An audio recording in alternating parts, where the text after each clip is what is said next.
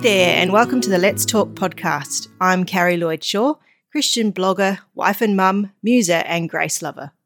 I write and chat about a broad range of biblical subjects, deeply rooted in and flowing from this focused centre that one man died for everyone. I believe that it's this truth about Jesus that makes our hope as Christians visible to others, as part of a collective worldwide community of faith, the Church of Jesus Christ.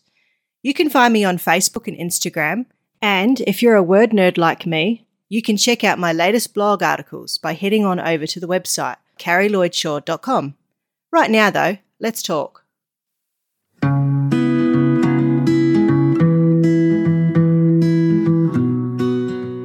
want to talk about something that's been on my mind for a while.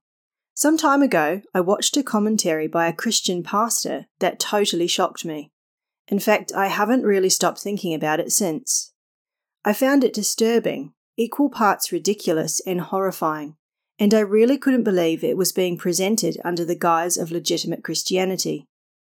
For me, it highlighted a disturbing and, frankly, heartbreaking direction that modern Christianity, or at least a part of it, has taken. A wild trip sideways down the labyrinth-like rabbit hole of progressive Christianity. And I believe this pervasive ideology, left unchecked, could signal the death knell of the church as we know it. Here's the commentary, and then I'll get to discussing it.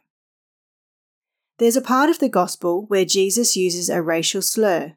For context, the story of the Syrophoenician woman in Mark 7, and specifically Mark 7, verses 24 through 30. What's amazing about this account is that the woman doesn't back down. She speaks truth to power. Her boldness and bravery to speak truth to power actually changes Jesus' mind. Jesus repents of his racism and extends healing to this woman's daughter. I love this story because it's a reminder that Jesus is human. He had prejudices and bias, and when confronted with it, he was willing to do his work. I'm quoting from Brandon Robertson. Brandon Robertson, poster boy for the progressive Christian movement, is, by his own declaration, spreading the good word of an inclusive modern gospel. Progressive Christianity, part of a larger movement called the Emerging Church, claims that at the heart of this movement is the desire to articulate a way of being Christian that is an alternative to the traditional Christian faith portrayed in the public realm. Brandon is a noted author, pastor, activist, and public theologian, working at the intersections of spirituality, sexuality, and social renewal, taken directly from his website. He currently serves as the lead pastor of Metanoia Church, a digital progressive faith community. In July 2021, Rolling Stone magazine included Robertson in its annual hot list of top artists, creatives, and influencers who are giving us reason to be excited about the future. Well, I, for one, am not excited in the least. There's a lot to unpack in his words, and, to be honest, it's hard to know where to start. The problem with progressive Christianity is that it is by nature slippery and hard to pin down at a glance. It comes so prettily packaged and cleverly articulated.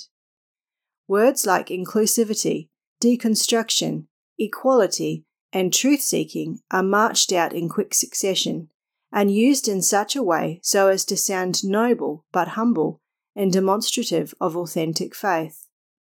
Issues such as social justice or economic disparity and the marginalization and discrimination of certain social or ethnic groups are highlighted and cited as key issues for which the progressive Christian will boldly campaign. While these kinds of issues are certainly addressed within the biblical texts, they do not stand alone from the sound theology or biblical context in which they sit. And this is one of the core issues with progressive Christianity. Seemingly meritable values are affirmed and offered up as convincing proofs of a reshaped and reimagined 21st century gospel. But the reality is, they've been cleverly detached from the context or theological truth in which we find them in Scripture. For example, progressive Christianity affirms the right of women to choose what happens to their bodies. Initially, we might chorus a resounding yes. Surely this is speaking to the unarguable value we place on free will and the intrinsic liberty of every human to choose their own destiny. Until we realize this is really another way of supporting the legalization of abortion in any circumstances and for any means. Progressive Christianity offers the statement that Christianity is the truth for us, but it is not the only truth. We share our lives with people who are Muslim, Jewish, Hindu, Buddhist. We experience these people as loving and caring by following their religious traditions. We believe there are many trains to God, and God welcomes them all. Again, we may begin to agree. Many religions affirm values in which we see merit, such as love and care for others. But this is not what is really being said. This is really another way of advocating the postmodern ideology that there is more than one truth, that, in fact, there are many truths, different from each other, but all true nonetheless. Critically, this statement asserts that Jesus is not the only way to God, and that being a good person, loving and caring of others, will do the job just as well. Not only that, personal experience is given primary authority in determining truth. Instead of the word shaping the conclusions we draw from our experiences, sola scriptura, our experiences become the primary authority in determining truth, requiring the Word of God to conform to and find agreement with our own conclusions and experiences. Our experiences certainly form part of a raft of resources that provide value in decision-making or conclusion drawing, but only when the conclusions we draw or the decisions we make are first and foremost shaped by the sound theology expressed in God's Word, and in light of the truths expressed therein. Our experiences are not to be considered reliable in and of themselves. Scripture warns us that the heart of humanity is deceitful above all things, and that our way of viewing the world is shaped by a mind that defaults to our own self-will and not the will of God. The conclusion expressed in the statement that, because we experience people as loving and caring, therefore their expression of religion, without the need for Jesus, is still an acceptable path to God, is in direct contradiction to what Scripture teaches. Sola Scriptura, therefore, demands that this conclusion must be reworked and submitted under Scripture. Reason, logic, tradition, and experience are valid, but subordinate to what God's Word teaches.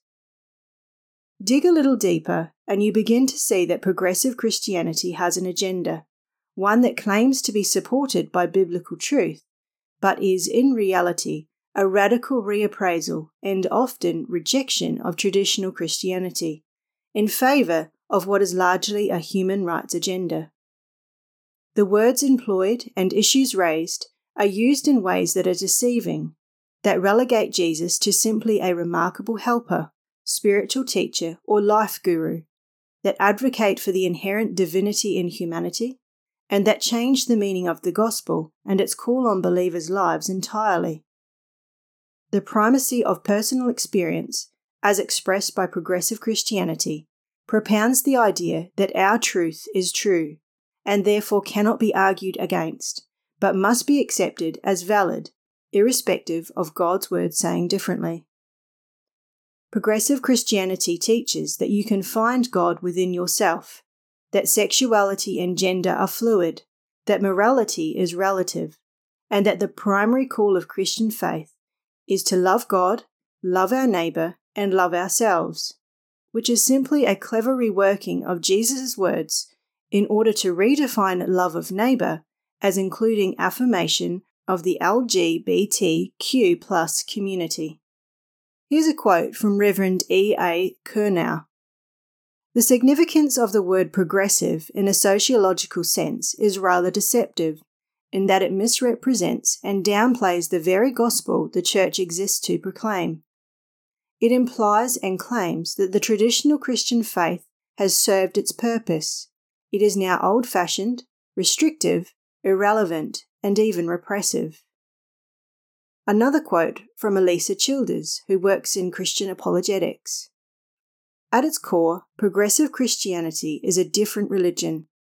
It gives you a different God and a different Jesus. It's not a Jesus who can save you. I want to analyse some of the ideas inferred in Brandon Robertson's commentary, who, by the way, states that he cannot know if Jesus was the incarnation of God with any degree of certainty, and who sometimes believes in the divine claims Christians have projected back onto the historical Jesus, and sometimes doesn't. The first point, that Jesus was a racist. I'm appalled even saying that out loud. However, it has been said, so it must be countered. Racism is defined as prejudice against or antagonism towards a person or people on the basis of their membership of a particular racial or ethnic group, typically one that is a minority or marginalized. However, throughout the Bible, God makes no distinction between people based on their social status, their ethnicity, or their gender. He sends rain on the just and the unjust, and causes the sun to shine on the good and the evil.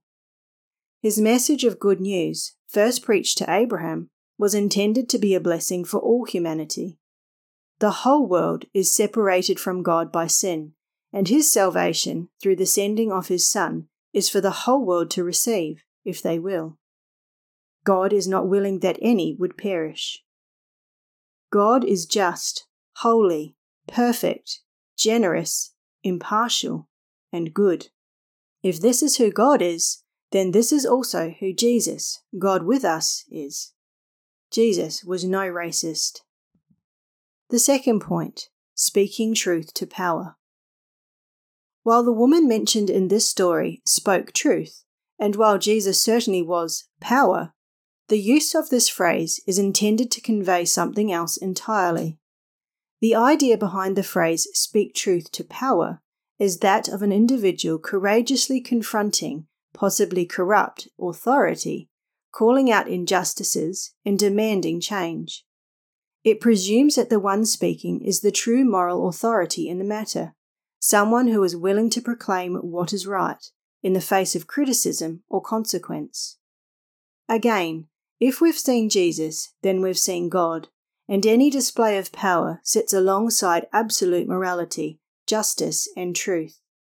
Jesus himself is truth, as John 14 verse 6 declares, and the use of this phrase here to imply he manifests injustice or untruth is plainly ridiculous.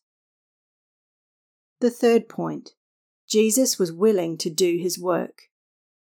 This phrase, willing to do his or her work, is another favourite in progressive circles, and is used to imply there is some character deficit or lack in an individual, in this case, Jesus, which needs adjusting or repenting of, a word which Brandon also employs in his commentary regarding Jesus. Jesus was certainly prepared and willing to do his work, but it wasn't the work of self-improvement or repentance. The Lamb, without spot or blemish, sent into the world to reconcile the world again to God, his work was to do the will of his Father.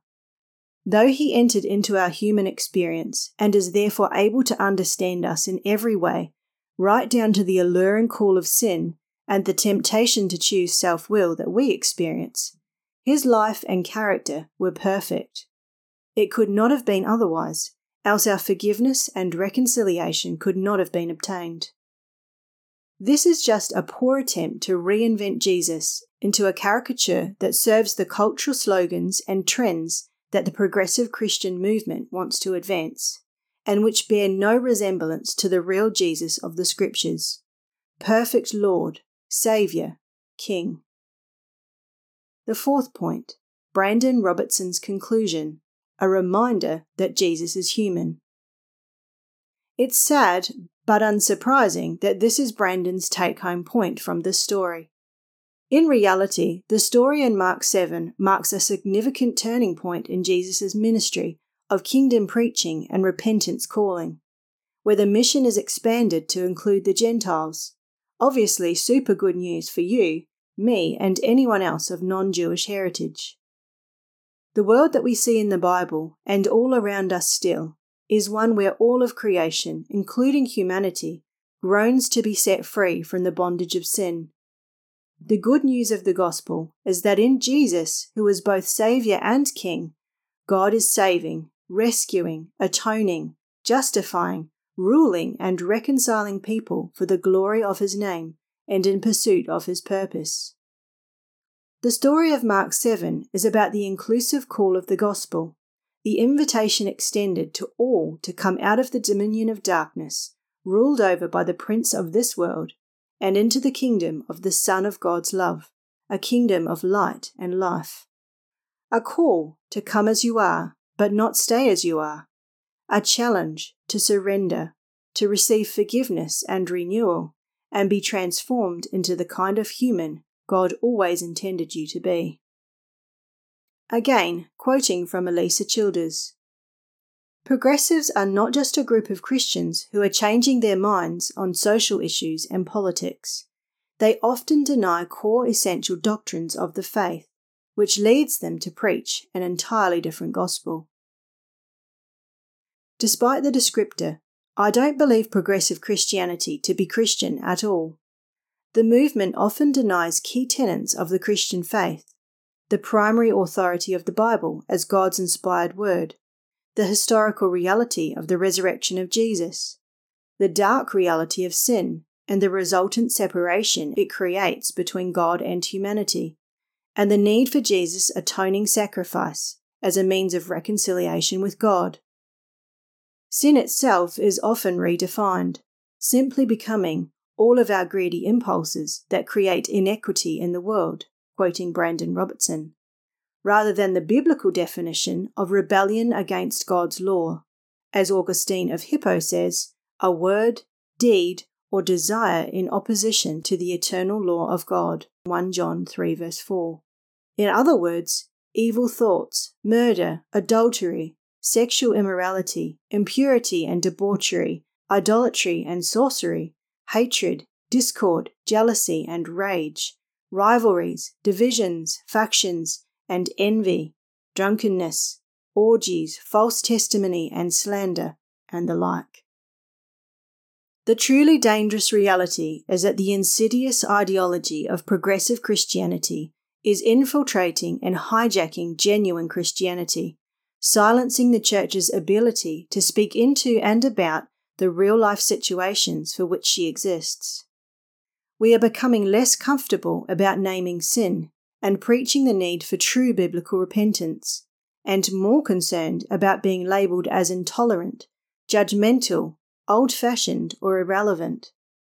When did morality become simply degrees of relativity, and we became afraid to speak up and say, that is wrong, or conversely, this is right?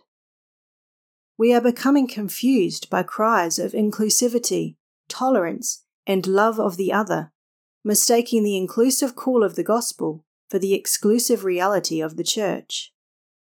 We are uneasy repeating the biblical truth that narrow is the way, and few there be that find it, preferring instead the idea that multiple superhighways of every description will surely lead to God. The discovery of our true inner self through spiritual evolution seems a more palatable message for the masses than the somber alternative, the biblical narrative of death to self and radical rebirth in Jesus. Despite her flaws, the Church still needs to be the voice, the hands, the beating heart of Jesus in a dark and sin-enslaved world.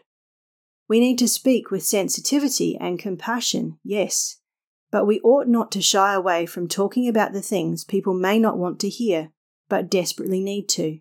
Sin, estrangement, sacrifice, surrender, death, reorientation, transformation. We need to speak about these things too, with boldness and conviction. Will progressive Christianity destroy the Church? I don't think so.